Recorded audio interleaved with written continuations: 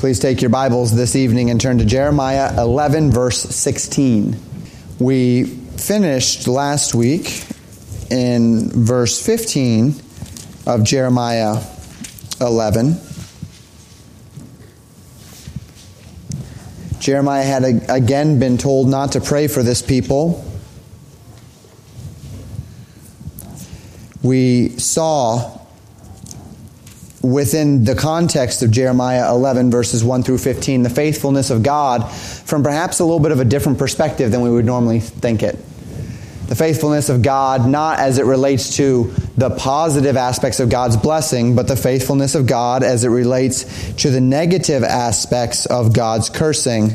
And we saw from our time together last week that even in the curses that God had promised to lay upon the nation of Israel, which would indeed lead them, according to Deuteronomy, into captivity, that these were as much an extension of God's faithfulness to the promises that He had made to the nation as were His positive blessings, as were the fact that there would be no plagues. And we'll see again in a couple of weeks from now as we study a drought in the land. Once again, this is something that the Old Testament law said would happen if the people did not obey. So we saw the faithfulness of God, and we stopped in verse 15. We're going to pick up in verse 16 of Jeremiah 11 and try to get all the way through the end of Jeremiah 12, all the way through verse 17 this week. It's perhaps a slightly ambitious portion of Scripture in one sense. And the primary focus of it is going to be Jeremiah himself and the ministry that the Lord had given to him. We are going to have an opportunity to dig into the mind of Jeremiah and the heart of Jeremiah in a way that perhaps we have not yet been able to. Jeremiah is one of the prophets that is very, very transparent. And he wears his emotions on his sleeves. He really wears himself on his sleeves. We know a lot of what Jeremiah is thinking. You recall early in the book where the Lord gave these judgments and they were rejected by the people. So Jeremiah said, okay, well then I guess I'll go to the leaders. The leaders will listen to me. And that did not work so well. And Jeremiah has had times where he's been sorrowful, and he says he's desired that his tears would run like fountains out of his eyes for his people, and all of these different things that have been happening where Jeremiah has been expressing his emotions and his anguish and his angst and his passion and his zeal. And we're going to see some more of Jeremiah's emotions this evening.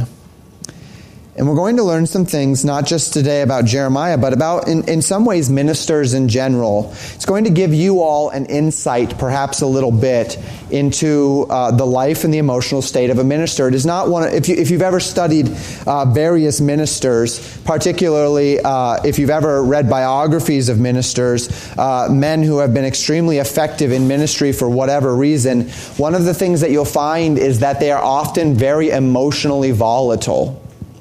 This is not necessarily because ministers are unique humans in that regard, but as we mentioned a little bit in Sunday school this morning, ministry is uniquely difficult. And I'm not saying it's more difficult than anything else or to compare it one way or another, but there is a uniqueness to ministry, a uniqueness that comes from being commissioned by God to be a truth teller to a world that by and large does not want to hear truth. A uniqueness to a ministry whereby you are called by God to bear spiritual burdens of others, not just the spiritual burdens of yourself. And for we all who know how burdensome spiritual burdens can be, to bear the spiritual burdens not just of yourself but of a flock can be a very difficult task. And so we're going to focus in part this evening, perhaps more than in part, on ministers in general. Those who have been called and chosen and gifted by God with the commission to be truth tellers, to be fishers of men, to be sheepdogs for the good shepherd's flock. And so we're going to learn some important things about Jeremiah, some important things about ministers as a whole, and naturally some important things about God as well.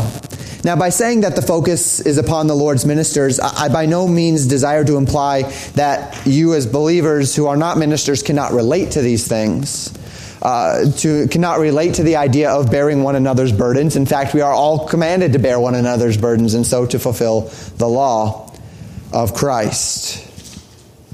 And yet Jeremiah is coming from a unique place here, expressing burdens which at the very least are magnified in the hearts and minds and bodies of men who have been called to make people their lives. We're going to pick up in Jeremiah 11, as we've said. Last week, having finished in verse 15, upon God's faithfulness. We pick up in verse 16 this evening, and the Bible says this: "The Lord called thy name a green olive tree, fair and of goodly fruit. With the noise of a great tumult he hath kindled fire upon it, and the branches of it are broken." And I apologize for jumping so deeply into a context here.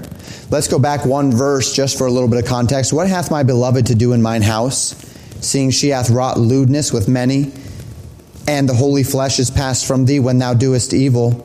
Then thou rejoicest. The Lord called thy name a green olive tree, fair and good and of goodly fruit. With the noise of great tumult he hath kindled fire upon it, and the branches of it are broken." So we find Jeremiah addressing the people here in a tone that is full of sorrow. Perhaps a better word would almost be regret. He weeps for the choices of his people, for their selfishness, and as we'll see in verse 17, for the self-destructive nature of their choices. Imagine being a man commissioned, as Isaiah was, as Jeremiah was, as so many of the prophets were, to go into a people, and God explicitly telling you they are not going to listen to you, by the way. This is what Ezekiel went through. Have you ever studied the passage of the watchman where God says it's your job to be the watchman to call? It's not your job to make anyone listen to Ezekiel. When Isaiah was commissioned and he saw the Lord high and lifted up sitting upon a throne, and God says, "You're going to go tell the people." And Isaiah says, "Lord, how long?" And he says, till the nations are rubble. You're going to keep calling out to them until the nation is rubble, because they will not listen to you. So Jeremiah, Isaiah, Ezekiel are commissioned to be, may I put it in a worldly sense, ministerial failures by God's will. They were there to be the voice to which, when Israel stood before the Lord in judgment, God could say, "I had someone there for you, and you ignored him." And so Jeremiah is lamenting this state.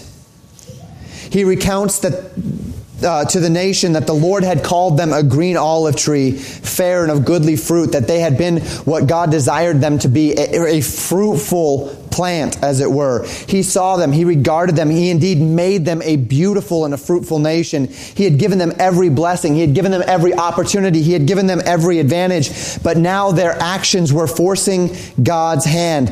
They are a diseased tree, which had many branches which had been broken, had been burned to the ground. The message continues in verses 17 and 18. "For the Lord of hosts that planted thee," continuing with the tree analogy, "hath pronounced evil against thee for the evil of the house of Israel and of the house of Judah, which they have done against themselves, to provoke me to anger in offering incense unto Baal. And the Lord hath given me knowledge of it," that's Jeremiah speaking, "and I know it. Then thou showedst me their doings." So staying with the illustration, the illustrative context of the nation as an olive tree, Jeremiah acknowledges that it was the Lord himself that had planted this tree, and now the Lord himself would judge this tree, both the house of Israel and the house of Judah. But notice the next phrase at the end of verse 17, "which they have done against themselves to provoke me to anger." Jeremiah is seeking to vindicate the Lord's righteousness and the Lord's righteous choices here. God had planted them.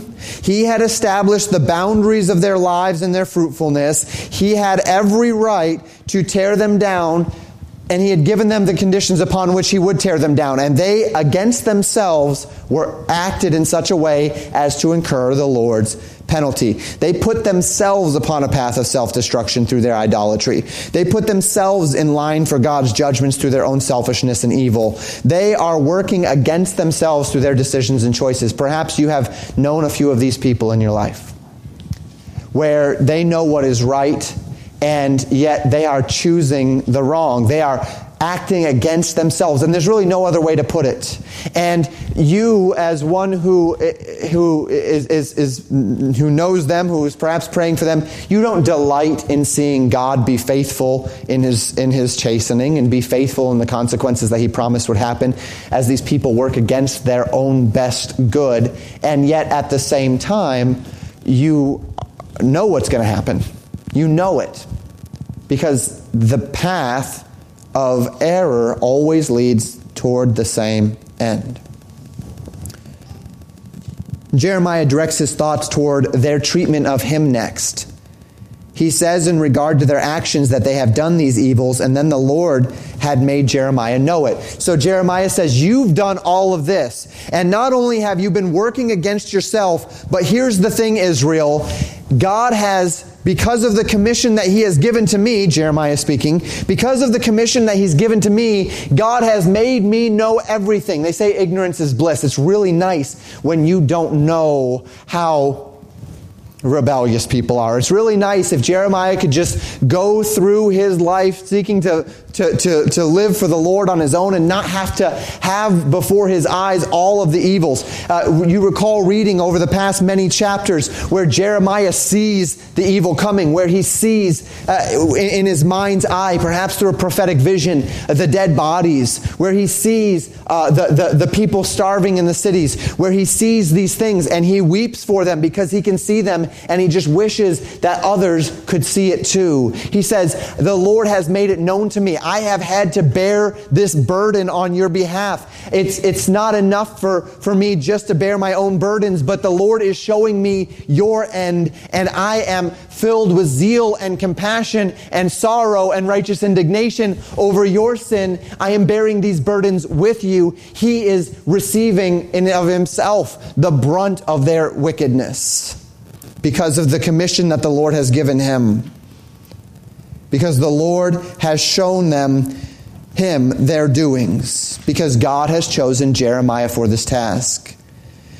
Now keep this context shift in mind, that Jeremiah is shifting toward the burden that he is bearing in this, because it will form the basis of much of what we'll study tonight. A minister is a man called of God.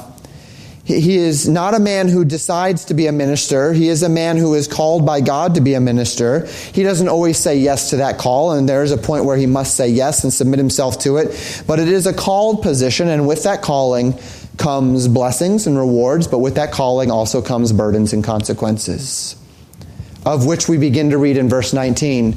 Jeremiah says, "But I was like a lamb or an ox that is brought to the slaughter.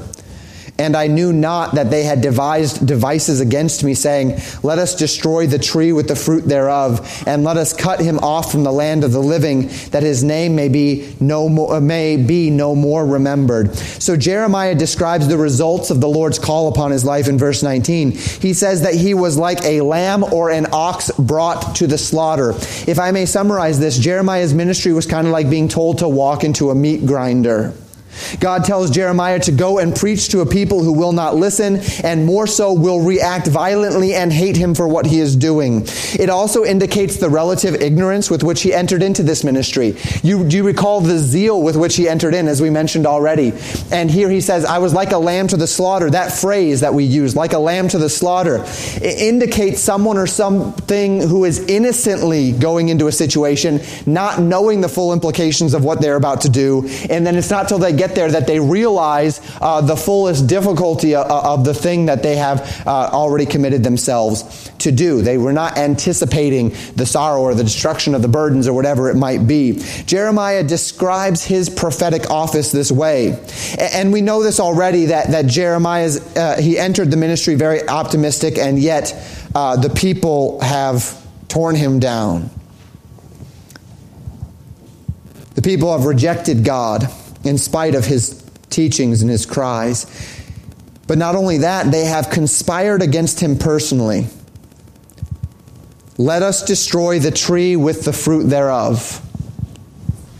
They are the withered olive tree that is burning at the roots, that's branches have fallen off. And they look to the side and they see Jeremiah as a fruitful tree. And they look at themselves and they look at him and they look at themselves and they look at him and they say, something's wrong here. Jeremiah says, yeah, you're getting it. Something's wrong here. And they say, we need to burn you to the ground too. That's what's wrong here. You've seen this in society. You've seen this among others. You've seen this in any number of walks of life. That the man who is living right, the man who is living righteously, those that are around him who recognize it, they often don't see it as a call to live righteously themselves. They see it as a call to tear him down. That's what they want to do to Jeremiah. He says, this is them speaking, this is the nation speaking, let us destroy the tree with the fruit thereof, let us cut him off from the land of the living. In other words, and you'll see this in just a moment, they want Jeremiah dead. They want to kill him for his message. That's what they want. Verse 20. But, O Lord of hosts, that judgest righteously, that triest the reins and the heart, let me see thy vengeance on them, for unto thee have I revealed my cause. Jeremiah does the only thing he can do. He lays his burden before the Lord. These people want him dead, and so he appeals to the righteous judge to judge between him and the people. He acknowledges that God tries what he calls the reins. The idea of this phrase is the motivations. If you think of the reins of a horse, you grab the reins of a horse in order to direct the horse in the way that horse should go. If the horse is properly bridled, then the reins are going to be able to turn the horse in the way that it should go. So the idea of the reins, someone's reins, is their motivations, the thing that actually causes them to turn one direction or another. See, God does not just judge actions. This is where a lot of religious people get things wrong. They think that as long as they are externally clean, that they've done all of the external stuff, that's enough for God. But see, the problem is that God tries the reins in the heart. God doesn't just try actions. God doesn't just judge actions. He judges motivations. This is what Jesus in the Sermon on the Mount spoke of, right? Thou hast said, thou shalt not commit adultery, but I say unto thee, that if thou lookest upon a woman to lust after her in thy heart, that's the reins. That's the motivations. Thou hast committed adultery in thy heart already. That's the idea. God tries the reins. God tries the motivations. God tries the heart. This is not God is not just in the business of what we do. He's in the business of why we do it. Plenty of people do outwardly moral things. But the reins, the thing which drives our actions, that matters just as much. And that truly is the difference between a follower of God or a moralizer or and religiosity. There's a big difference in the eyes of God between someone who goes to church to earn heaven and a person who goes to church because he knows that heaven is already his through Christ. The first is religiosity, traditionalism, legalism, name the term, moralism. The second is pleasing unto the Lord, though they may look the exact same outwardly. To this end, Jeremiah appeals to God for justice. Try their motives, God says. Try my motives and avenge me against those who actually want to kill me. Jeremiah ought to appeal to the Lord, not just because it's right, but remember all the way back in Jeremiah 1 what God said. God said, as long as you're faithful, I will protect you. I will make you a stone wall. I will make you a solid wall against them. They will not be able to harm you, but only if you fulfill the commission. God responds to Jeremiah in verses 21 to 23. He says this, therefore, thus saith the Lord of the men of Anathoth, that seek thy life, saying, prophesy not in the name of the Lord, that thou die not by our hand. Therefore thus saith the Lord of hosts, behold, I will punish them. The young men shall die by the sword, their sons and their daughters shall die by famine. and there shall be no remnant of them, for I will bring evil upon the men of Anathoth, even the year of their visitation. So we glean more information about the death threat that Jeremiah is under in verse 21. It was a group of men of the city of Anathoth seeking to kill Jeremiah and warning him, if you continue to prophesy in the name of the Lord, we are going to kill you. Stop prophesying so you don't have to die by our hand. This is fascinating because the Anathoth was a city in the region of Benjamin, but it was a priestly city. It had been given to the Levites. We know little else about these men making the threats. We know that a couple of David's mighty men came from Anathoth. But it is very possible, being that it was a priestly city, that the men who are making these death threats against Jeremiah are of the priestly order. And that would not be incompatible with what we've read about the priests throughout Jeremiah, right? That the prophets and the priests and the pastors have profaned the name of the Lord. We'll see it all the more over the next several chapters. Their message to Jeremiah is one of violence, threatening his life if he does not stop prophesying in the name of the Lord. And as we have said so many times throughout our series, as we have seen in culture and society and politics so many times, in a culture of lies, truth is considered violence and truth is considered evil. To this end, telling the truth to this nation was considered so offensive to them that threatening Jeremiah with death if he continues was their solution. The Lord answers these men in verse 22, and his message to them is that he will punish them, that he will destroy them, that their young men will die by the sword, that their children will die by famine, that there will be no remnant left in the city, that it is their time of visitation. Remember that there were 3 deportations throughout Jeremiah's ministry. 605, 598, 587 BC. It is quite possible that this prophecy is coming right before one of those times of deportation, right before one of those times of conquering, right at a time where there will be another tremendous a time of disparity and difficulty in the land. Either way, God says it is time to visit the evil of these men upon them. So the Lord is doing exactly what he promised to do for Jeremiah, and this is important.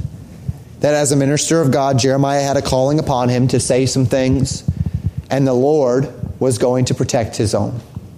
The Lord was going to protect Jeremiah, and indeed he did. Continuing into chapter 12, verse 1, the Bible says this, "Righteous art thou, O Lord, when I plead with thee." This is Jeremiah writing, "Yet let me talk to thee of thy judgments. Wherefore doth the way of the wicked prosper? Wherefore are all they happy that deal very treacherously?" As we transition into chapter 12, we find Jeremiah speaking directly to the Lord.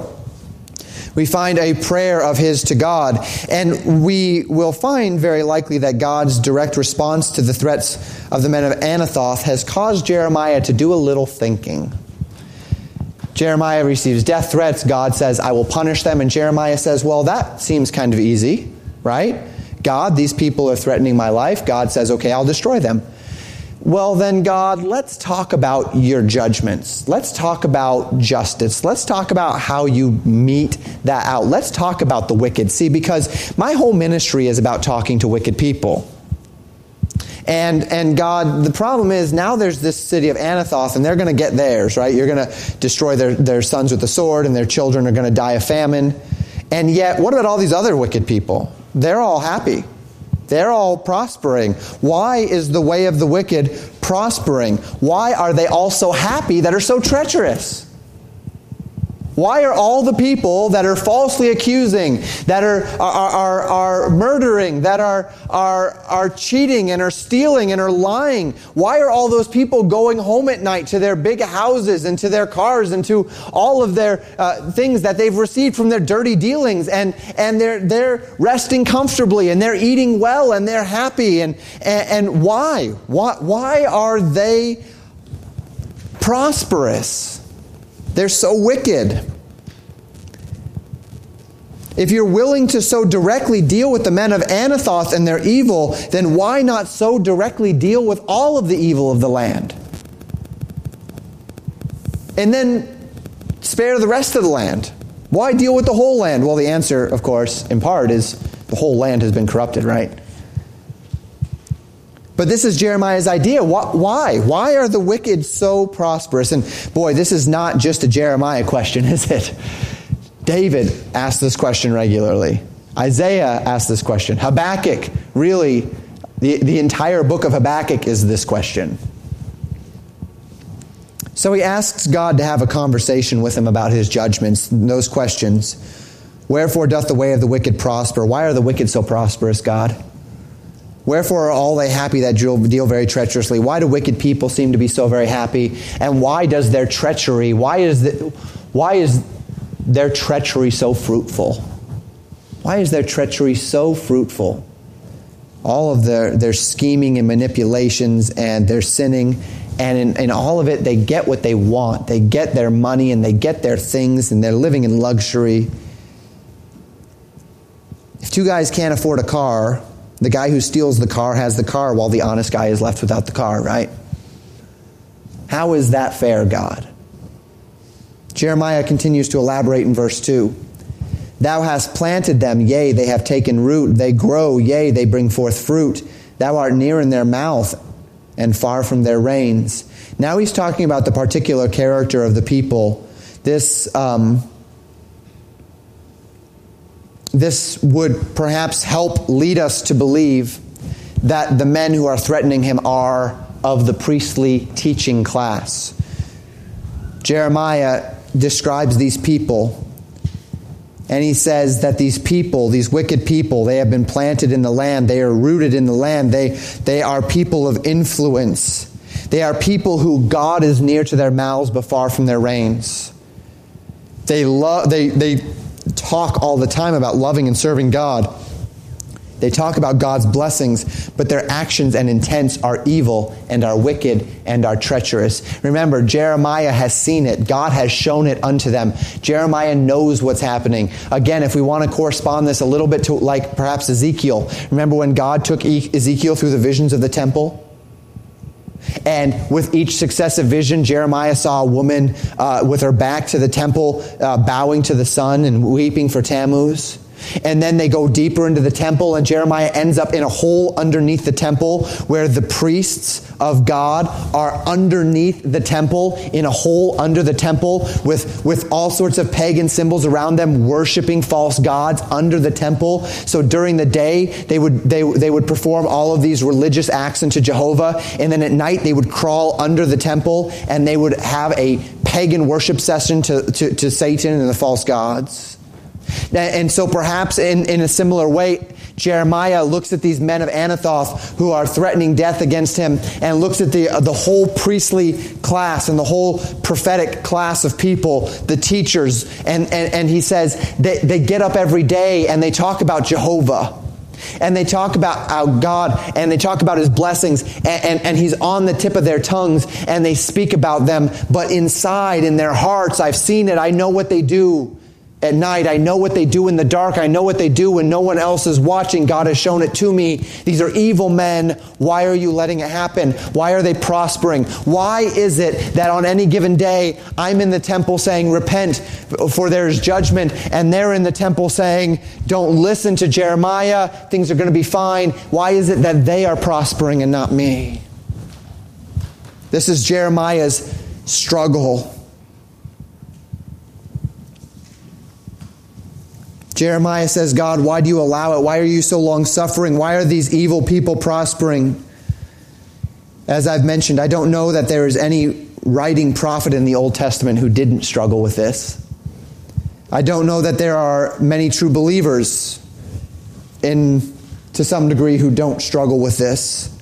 We could go to passage after passage after passage that asks the same question. Why are evil people so happy?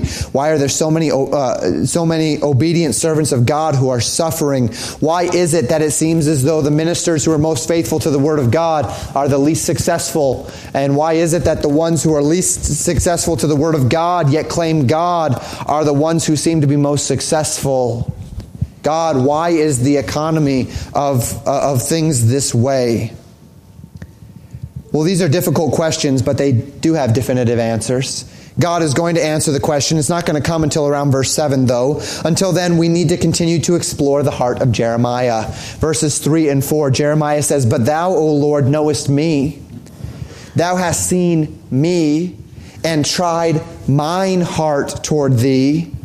Pull them out like sheep for the slaughter, and prepare them for the day of slaughter. How long shall the land mourn, and the herbs of every field wither, for the wickedness of them that dwell therein? The beasts are consumed, and the birds, because they said, He shall not see our last end." Jeremiah paints a contrast here. Jeremiah says, "Lord, I'm not trying to say this in pride or in judgment. You know me. You know my heart. You know, you have tried me. Put me against them. Try my heart and my motivations against their heart and their motivations, and pull them out." The idea here of pulling them out is an idea that ranchers call culling the herd. The idea of a cull is an animal that has no redeeming value. An animal which is, it's no good. It takes more than it will give back. It is a liability to the herd. It's slow, it's sickly, it's lame. It has some problem that is making it a liability to the flock or to the herd rather than a benefit to you, and it's simply not worth it. So you cull them. You take them out of the herd. You get rid of them so that the herd as a whole can be healthy. That's a cull. It is a rather useless animal. Jeremiah asked God to take out those sheep for slaughter, to prepare them for a day of slaughter, to pull out the evil men, to prepare them for that day. He asks God, how long must the land mourn under the wickedness of these leaders? How long must the whole land be forced to suffer under their evil leadership, under their evil influence? And they do so because they do not believe that God will do what He says He will do through the voice of Jeremiah. And so they live in their evil dream world. The beasts and the birds, the whole land are consumed. And Jeremiah places it at the feet of these men. He recognizes that the whole land is following in wickedness, but he puts it on the responsibility of those who are supposed to be leading: the pastors, the priests, and the prophets. He says, if you just cull them from the herd, if you just get rid of them, then the people might listen. Verses 5 and 6. If thou hast run with the footmen, and they have wearied thee, then how canst thou contend with horses? And if in the land of peace wherein thou trusteth, they wearied thee, then how wilt thou do in the swelling of Jordan? For even thy brethren in the house of thy father, even they have dealt treacherously with thee. Yea, they have called a multitude after thee. Believe them not, though they speak fair words unto thee. In verse 5, we see God speak and speak to Jeremiah of the disparity between the proclaimed dealings with men of Anathoth and these other priests and prophets and teachers. And there's a proverbial allusion here. The allusion of footmen and horses. Alongside of a chariot or alongside of a coach in later days would be footmen.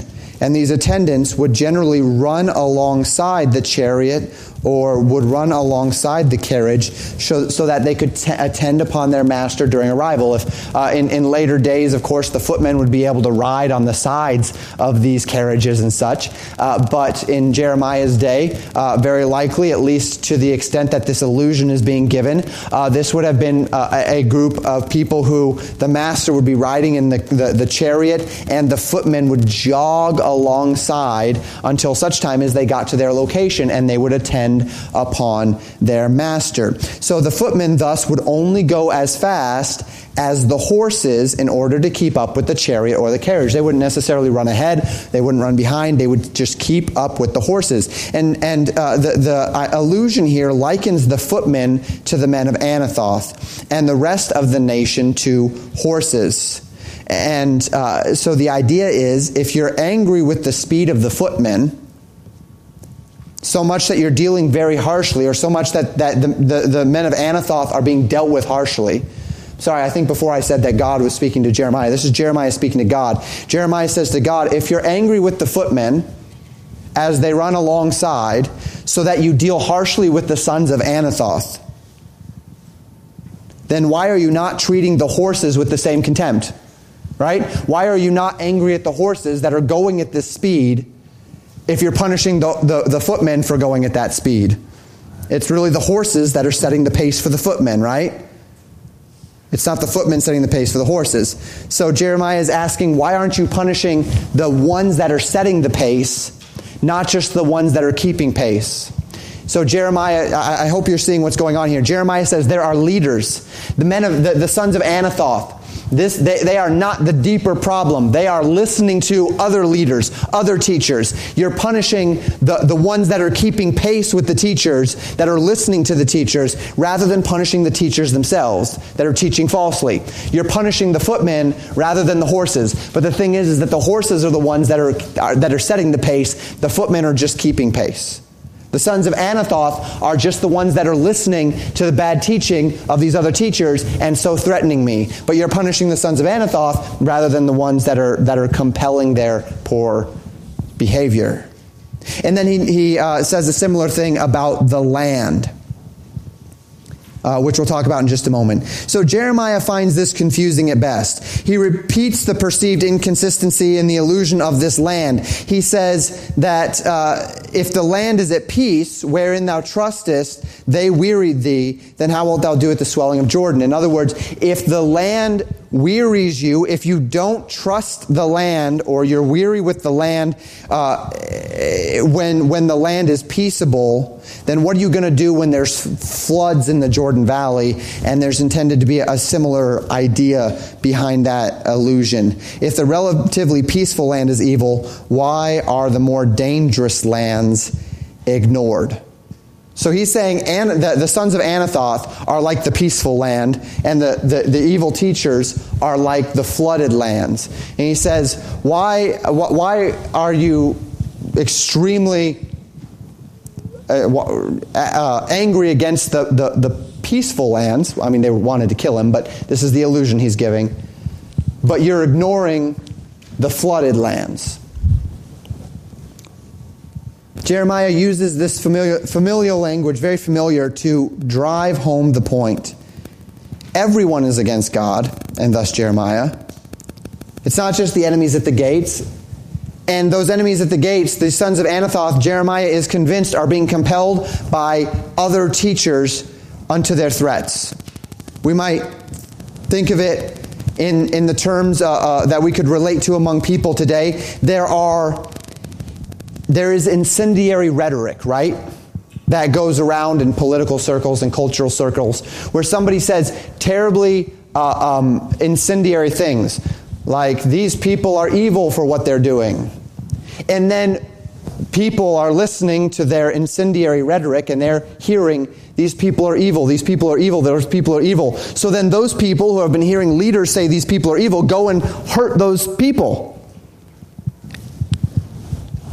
And there's this connection, right, between the incendiary rhetoric and the person that then goes and hurts someone else. So Jeremiah is saying, I see that this person is the one that wants to hurt me, but their desire to hurt me comes from this person. So you're punishing this person, but why not that person? This is the conflict going on in Jeremiah's heart. Hope that makes sense. Is it because somehow God doesn't think these men are as evil? Maybe these men have not made the verbal threats against Jeremiah, but surely the Lord must see their reins, right? He must know. We can't judge. We can't punish a person for their rhetoric. You don't do that, right? If a person says something mean, and then somebody else takes those mean statements and hurts a person because of it, you don't punish the person that said the mean thing. He has every right to say it. You can only judge the action of the person that took that mean thing and turned it into action. I mean, unless they were directly compelling it, right? Hope you're understanding that. It's kind of the same idea here. Jeremiah is saying, what's going on here, Lord? I don't understand. He continues to lament the fleecing of the land at the hand of these false teachers who have convinced the people to be indifferent to the message of the Lord and to hate Jeremiah. But in verse 7, the Lord begins his response.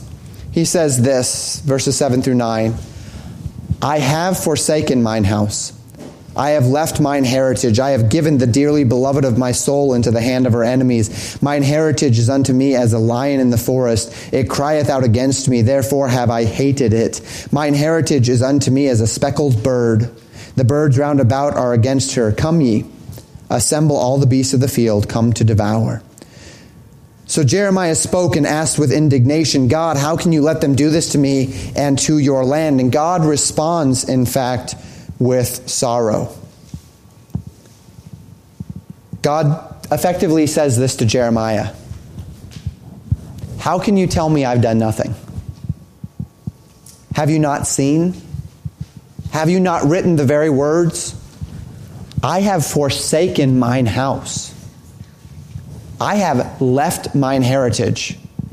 Every day that Israel is under the curse, every day of drought, every day of plague, every day of famine, every day where the blessing is withheld, this is God doing something. This is God in sorrow, having given the beloved of his soul into the hand of her enemies. God says, Jeremiah, you're not seeing things properly. And you're not seeing things properly because you're a little bit emotional right now. You're thinking about yourself. And it's understandable because he's got people threatening his life. And it's understandable because the people are not listening to him. But it doesn't change the fact that God's timing, God's ways, that God is not just ignoring them. He says, mine heritage is unto me as a lion in the forest, it crieth out against me. He says, my heritage, my people, my beloved land, they are forcibly resisting me. Jeremiah, you think you feel bad. How do you think I feel? Do you think I don't understand, Jeremiah?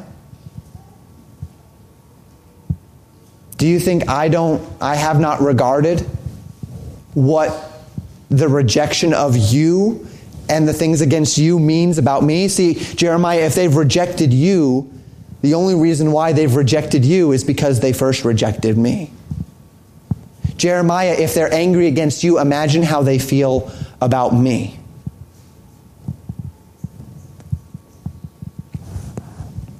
Take careful note of the tone of God's response because it forms the basis for the fullness of God's answer to Jeremiah on this. Just like with so many, just like with Jonah, just like with Habakkuk, just like with so many others, God acknowledges that those whom he loves are now his enemy, not because God has made them his enemy, but because they have made God their enemy, opposing God's will, opposing God's way. He likens the nation to a speckled bird, an impure bird, a tainted bird, just as Jeremiah alluded to earlier, a bird that is not right, is not pure, that whose value has been removed through its taint. And God is now going to allow them to be devoured. But this is not a thing of pleasure to the Lord. God says, don't think I am ignoring them. And don't think that I'm happy or I'm okay with what's going on, Jeremiah. Verses 10 and 11, many pastors have destroyed my vineyard. They have trodden my portion underfoot. They have made my pleasant portion a desolate wilderness. They have made it desolate, and being desolate, it mourneth unto me. The whole land is made desolate because no man layeth it to heart. God says, Jeremiah, I hear the land mourning. Have you ever thought about what it means when Cain killed Abel, and God says, the blood of thy brother from the ground crieth out unto me? What does that mean? Is that just poetic language, or does God hear something? Or is there, like in Revelation, the voices of the martyrs that cry day and night, asking the Lord to avenge them? This cry of God's people whom he loves and who have accepted him coming before him and into his ears. God says, I hear the land mourning. It has been mourning unto me. The land is made desolate. God says, I look at the land that I have given mine heritage, and I see pastors who have trodden down my vineyard, who have destroyed it. Don't think, Jeremiah, that I don't care. Don't think I don't know, and don't think I don't feel it too. God agrees with Jeremiah. God recognizes the evil of these pastors, of these leaders in the land. They are the ones who have destroyed his vineyard. They are the ones who have trodden his people underfoot. They have made what was a fruitful people now a barren wilderness. They have taken what was green grass and lush fields and made it nothing but dust and sand. And all of this is the answer to Jeremiah's questions about God's judgment. The general direction of God's reply is, don't think for a moment anyone has gotten away with anything. And don't think for a moment that I don't care. But I love my people. I don't delight in their destruction, but I am going to. And God has purposed that he will give them a chance to repent. Things get more specific in verse 12. The spoilers are come upon all high places through the wilderness, for the sword of the Lord shall devour from one end of the land to even to the other end of the land. No flesh shall have peace. They have sown wheat, but shall reap thorns. They have put themselves to pain, but shall not profit. They shall be ashamed of your revenues because of the fierce anger of the Lord. God says the spoilers are coming, Jeremiah. It's one of those funny things we as ministers sometimes get this way. It's not uncommon, and it's not even necessarily something that we can fully control, that we just get into these moods. We're a moody bunch where we say, no one's listening, God. I'm not having any effect, God. Don't you care?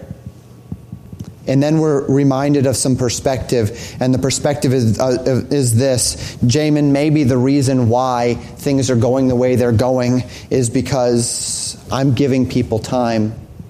Maybe the reason why is because there's things happening behind the scenes that you don't know. But don't think this for a minute, Jamin, that I don't care about the ministry. That I don't care about Legacy Baptist Church in Buffalo, Minnesota. Don't think for a moment that I don't care about what those people are doing or are not doing. That's not God.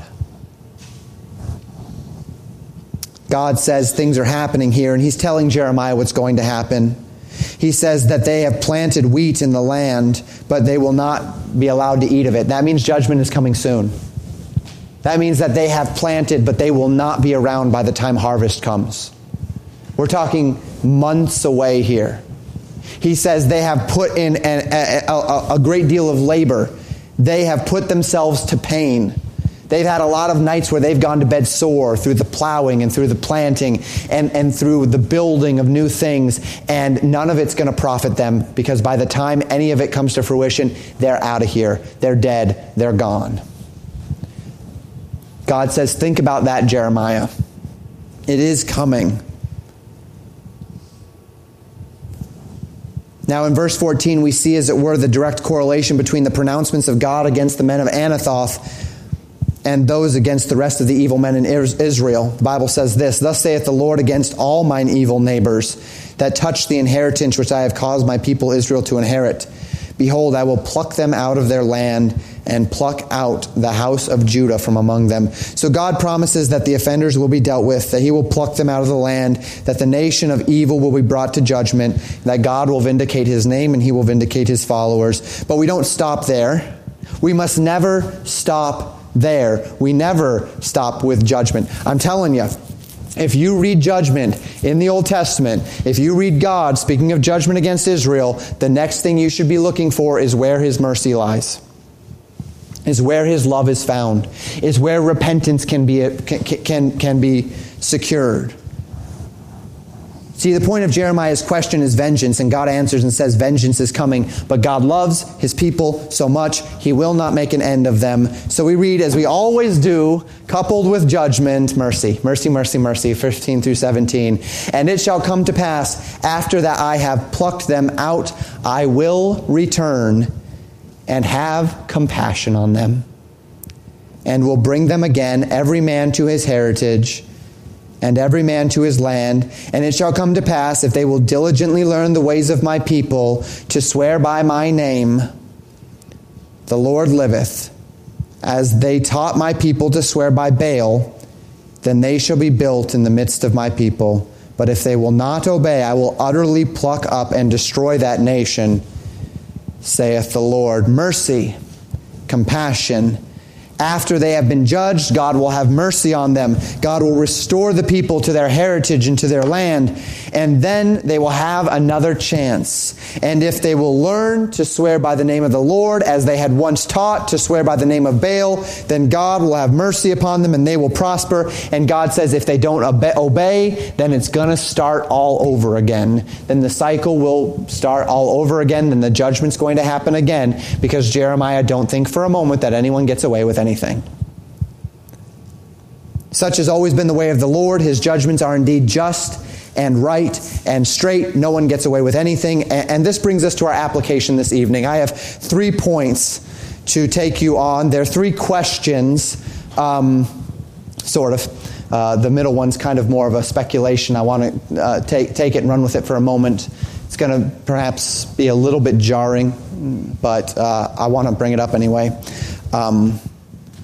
Question number 1, how do you respond to truth? So, to some degree, of course, this is a bit of a rehash. We've spoken throughout Jeremiah about how a society that is not founded upon truth responds violently to truth when it is told. To that end, I've warned, perhaps on a couple of occasions, about the tendency of those who dislike truth to impose that dislike upon truth tellers. In other words, to kill the messenger, right? We've seen this play out in various ways, and I'm not going to rehash that point. I'm not going to rehash that you need to be prepared if you are going to determine to be a follower of God, to have those reactions against you, particularly as society draws farther and farther away from the Lord. We've talked about that before. My point this evening is to not to warn you to expect resistance when you tell the truth or live the truth among the unbelieving world. Rather, my desire is to cause you to turn inward this evening, and I'd like to ask you about how you respond to truth. See, you love the Bible, and you love God, and I love the Bible, and I love God, and we all want to know the Bible, and we believe the Bible is truth. And I can't say that there's anyone here this evening necessarily who has a natural aversion to truth, who doesn't like truth, who doesn't appreciate truth, who doesn't have a regard for the nature of truth and understand the importance of truth. But then we get real for a moment. Have you ever known the truth but still been angry at someone for telling it to you? This is very common among siblings. I saw it just the other day among a couple of my children. When one of my children knows what they're supposed to do, but they're not doing it. And then another sibling comes up and says, you're supposed to be doing this. And they get so angry at being told. Even if mom and dad comes up and says, you need to do this. I know. Well, and they get angry. They get angry at being told the truth. Well, yes, but I know you know, or maybe I didn't know you knew, but either way, you're not doing it, right? And yet we get angry, and this is not uncommon. Have you ever known the truth but still been angry at someone for telling you the truth? When you are angry and someone comes up and quotes a Bible verse about anger, and you just say, I don't want to hear that right now. I don't care. You get angry. Angrier in that particular example. As Paul would say to the church of Galatia, as he called them to maintain their loyalty to the true gospel, he asked them, am I therefore become your enemy because I tell you the truth? This is called pride. And it works up in us in any number of ways. Maybe you're supposed to do something, you know it, you aren't doing it. Then mom, as I've said, mom or dad or brother or sister says, you're supposed to do that thing. I already know that. Why did you get angry just then? Why did you get angry at somebody telling you that? It's pride. It's pride. It's a little something in you that knows that you're supposed to be doing something and you're not doing it, and you're angry that someone is telling you to do it because now you are more accountable to do it and you don't have as much to hide behind, to rationalize in your own heart and mind as to why you're not doing what you ought to be doing. What about picking and choosing our truths? We preach about intemperance as it relates to things such as alcohol and mind-altering drugs, but what about as it relates to food or as it relates to material possessions? We preach about modesty as it relates to length and tightness of clothes, but what about lavishness or gaudiness. And if anyone dare question our pet truths, we become hostile or resentful or judgmental. See, some of what Jeremiah was going through this evening, we see it in a broad scale in our culture. We see it all the time in politics today. We see it all over the place, the idea of people getting angry when they're told the truth. But what about you? See, because this is not just like for them. This is a human nature thing.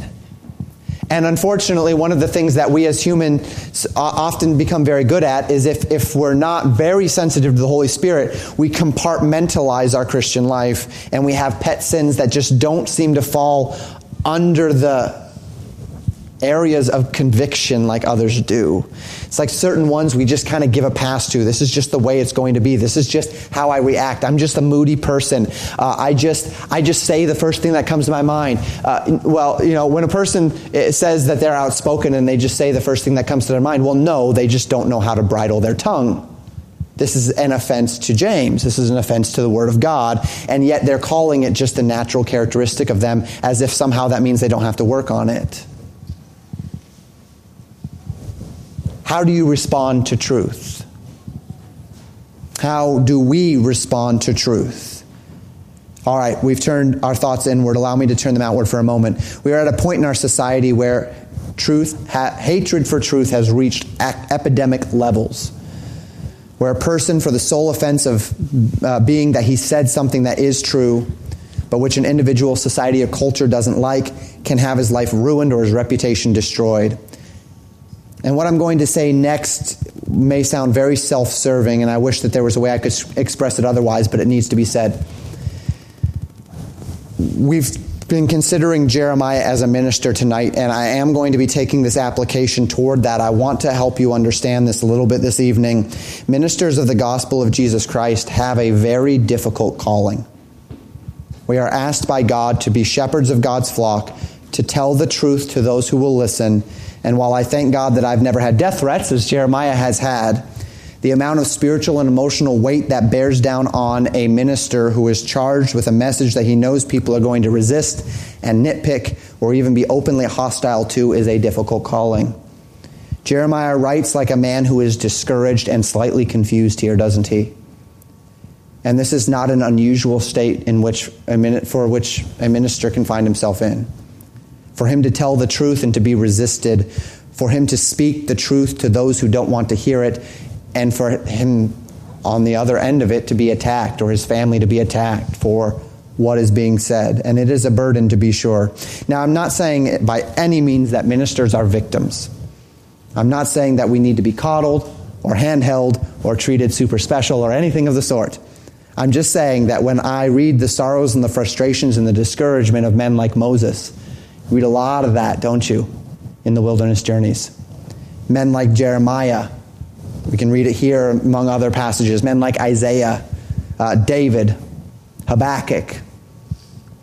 I find myself in many of those expressions, something I never expected when I got into the ministry.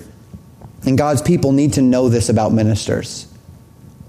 You need to understand the weight of the responsibility that lives and souls place upon a called truth teller. Fathers, you know this to some degree. You know the weight and the burden of truth as it relates to your children.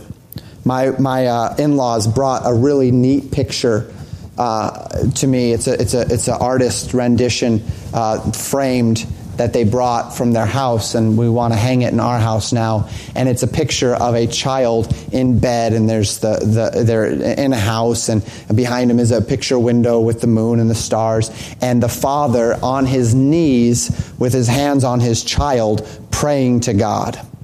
The idea being interceding and pleading God for that child's faith, for that child's decisions, for that child's future, for that child to be a follower of the true and living God. That weight of burden on a father as he sees his children growing, as he desires them to become men and women who love the Lord. The recognition of the souls that are under your care and under your authority, that you are having to shepherd into young men and young women who love the Lord with all their heart and with all their souls and with all their might is a burden. It's a burden. And that is, if for those parents, the mothers, the fathers, for those of you that can relate to that in that way, maybe some of you have a friend, maybe someone that you've discipled, someone that you've led to the Lord, and you felt that burden. That is what Jeremiah is feeling here. That's what he's going through. And this leads us to our second point. And this one, I said I apologize. This is going to be a little bit jarring because we're going to go from talking about this emotional subject, and I'm going to actually come out of emotion for a moment. Touch not the Lord's anointed.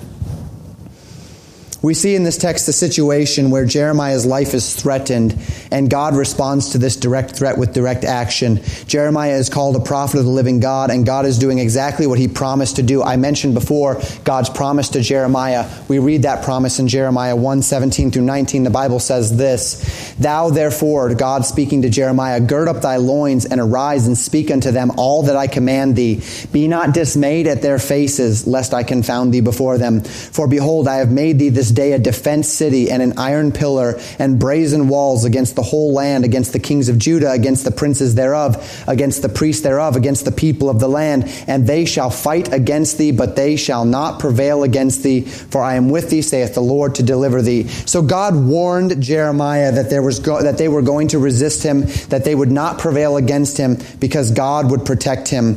And this is part of a principle as it relates to God's ministers, those unto whom, not just of prophets, but of kings, as we think of Saul and of David, of those who God has set aside for a specific purpose. He has called them unto a task, and when he has called them unto a task, effectively the principle is those that resist the man that God has called unto a certain task, those that resist him in that task are men who have placed themselves in the path of the Lord, and they're going to get run over. So David was strongly resisted by Saul, if you remember, but David was unwilling to overthrow Saul because Saul was the Lord's anointed. Add to this the protection of God for the prophets of God. Add to this the commands of the Word of God to be subject to elders of the church. And this creates a scenario where many pastors, perhaps particularly in our circles, where the man at the top model, right? There's kind of a man at the top, where in churches perhaps more like as ours, state that the church should not contradict or disagree with the pastor by God's decree because that is touching the Lord's anointed. And I want to iron out a couple of these concepts, beginning with the contradiction of the manner in which some people use this principle, and then by God's grace briefly lay it out properly.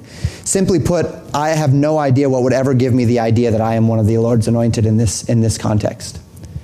Not every person who is leading a New Testament church would by any stretch of the imagination fall under the category of the Lord's anointed.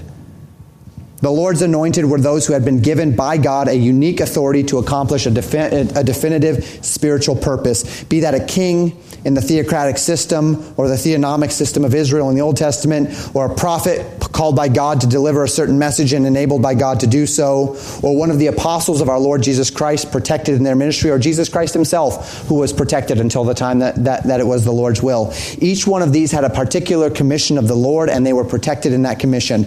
Now in the church, beginning effectively in the second generation, we have regarded that apostles and prophets have passed away.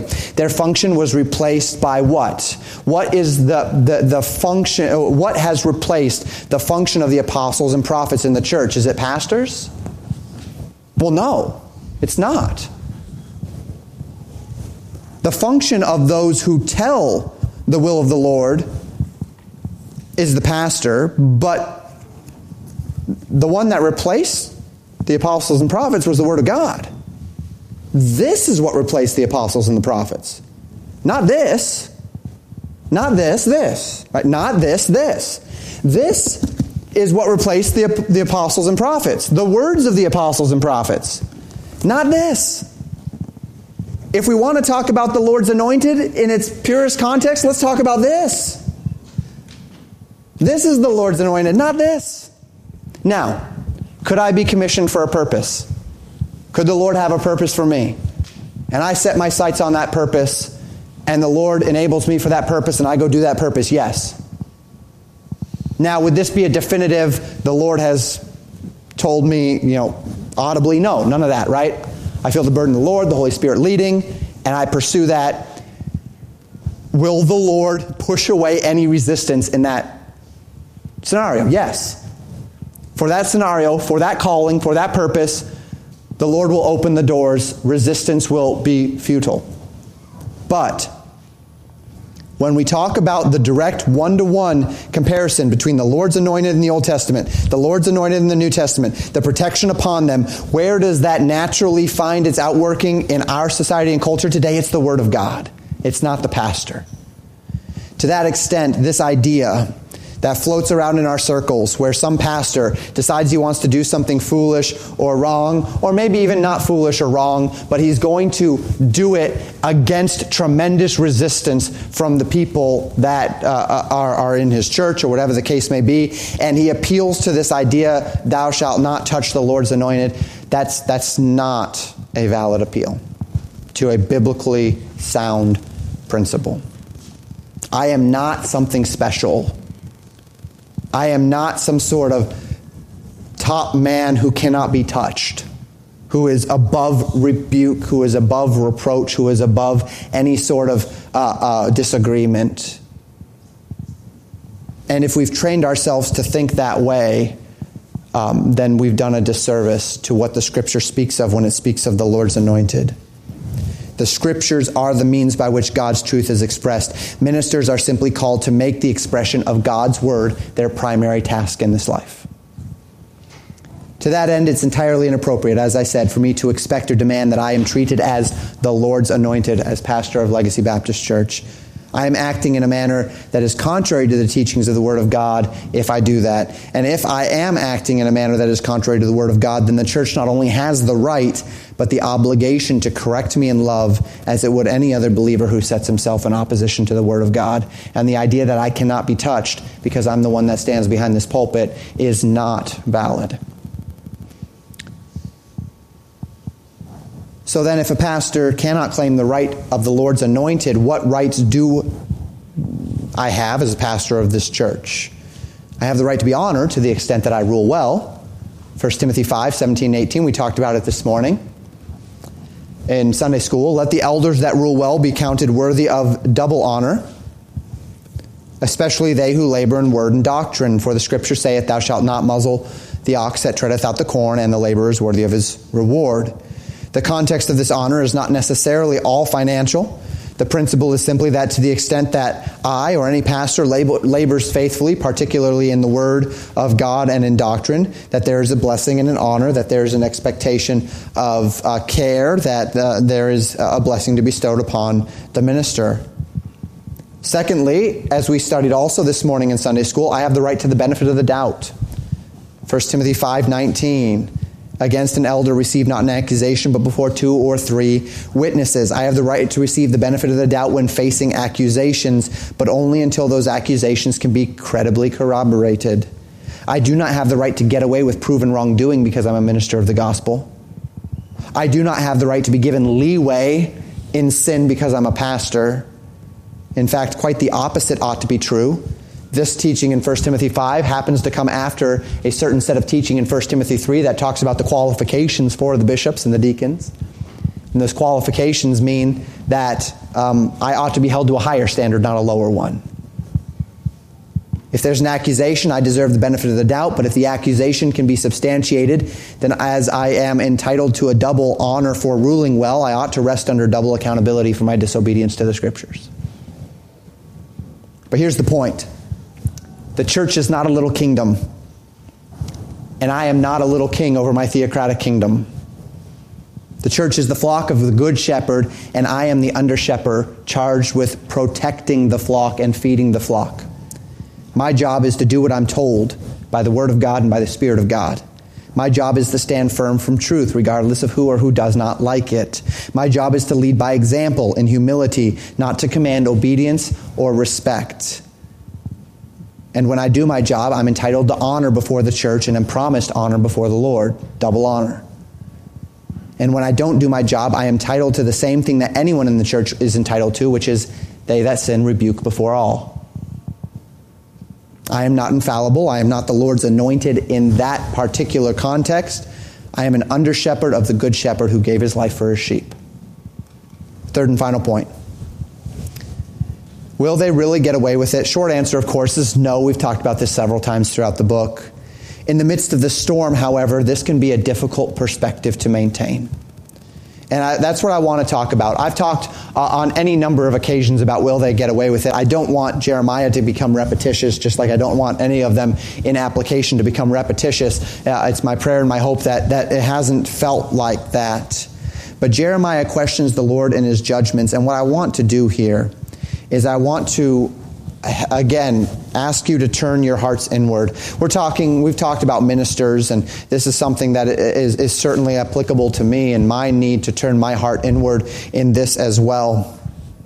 When you are discouraged at the exaltation of the wicked, why do the wicked prosper? Why do they that do wrong seem to have so much happiness and things go so well for them? As we've seen any number of times, even in our Revelation series, things will not always go well for the wicked, right? But again, I would like to go in a slightly different direction. As it relates to God's justice, let me remind you of your obligation. As it relates to God's justice, God's going to take care of that. But let me remind you of your obligation, and it's spoken of in a no more eloquently than by Paul in Romans 12. Verses 17 through 21. Paul says, recompense to no man evil for evil. Provide things honest in the sight of all men. If it be possible, as much as lieth in you, live peaceably with all men. Dearly beloved, avenge not yourselves, but rather give place unto wrath, for it is written, vengeance is mine, I will repay, saith the Lord. Therefore, if thine enemy hunger, feed him. If he thirst, give him drink. For in doing so, thou shalt heap coals of fire on his head. Be not overcome of evil, but overcome evil with good. I believe I could probably spend my whole life just trying to work out the principles of this single passage in my life and still have plenty of work to do on the day I die. Humans have a very strong sense of justice, warped though it may be at times. We want justice. We want revenge. We want to see wrongs righted. We want to see comparable treatment. If I'm nice to you, I expect you to be nice to me. If you're mean to me, expect me to be mean to you. If I'm going to meet force with force, meet kindness with kindness. And that's all well and good for the unbelieving world, but this is not the Christian life. This is not the Christian life. Recompense no man evil for evil. With every ounce of your being, live peaceably with all men. Avenge not yourselves, but give place unto wrath. And why is that the case? Because God wants Christians to be the doormat of society. Is that it? The calling of the Christian is to be walked over until he dies, and then that's it, right? Wrong. Because God has promised to avenge me. And God can do a better job than ever I can. And if I take it upon myself to avenge myself, then that's it. Just like the one who gives to be seen of men, or who prays to be seen of men, and in being seen of men, they have their reward. If I avenge myself, I have my vengeance. God's not going to step in anymore because I've avenged myself. So then what do? Well, if my enemy's hungry, I feed him. I don't make him suffer. I feed him. I don't tell him, go find a friend, let him feed you. I feed him. I don't laugh in his face. I feed him. If my enemy is thirsty, I don't tell him, well, I hope you find a well. I give him a drink. I don't tell him, well, go find a friend to give you a drink. I give him a drink. I go pull it from the well. I give him the drink.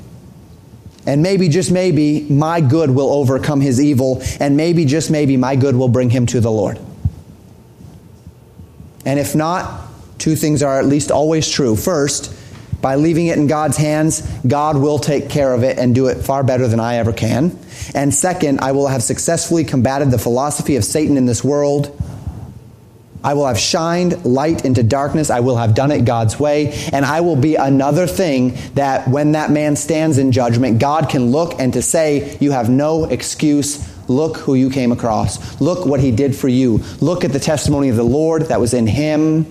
You have no excuse.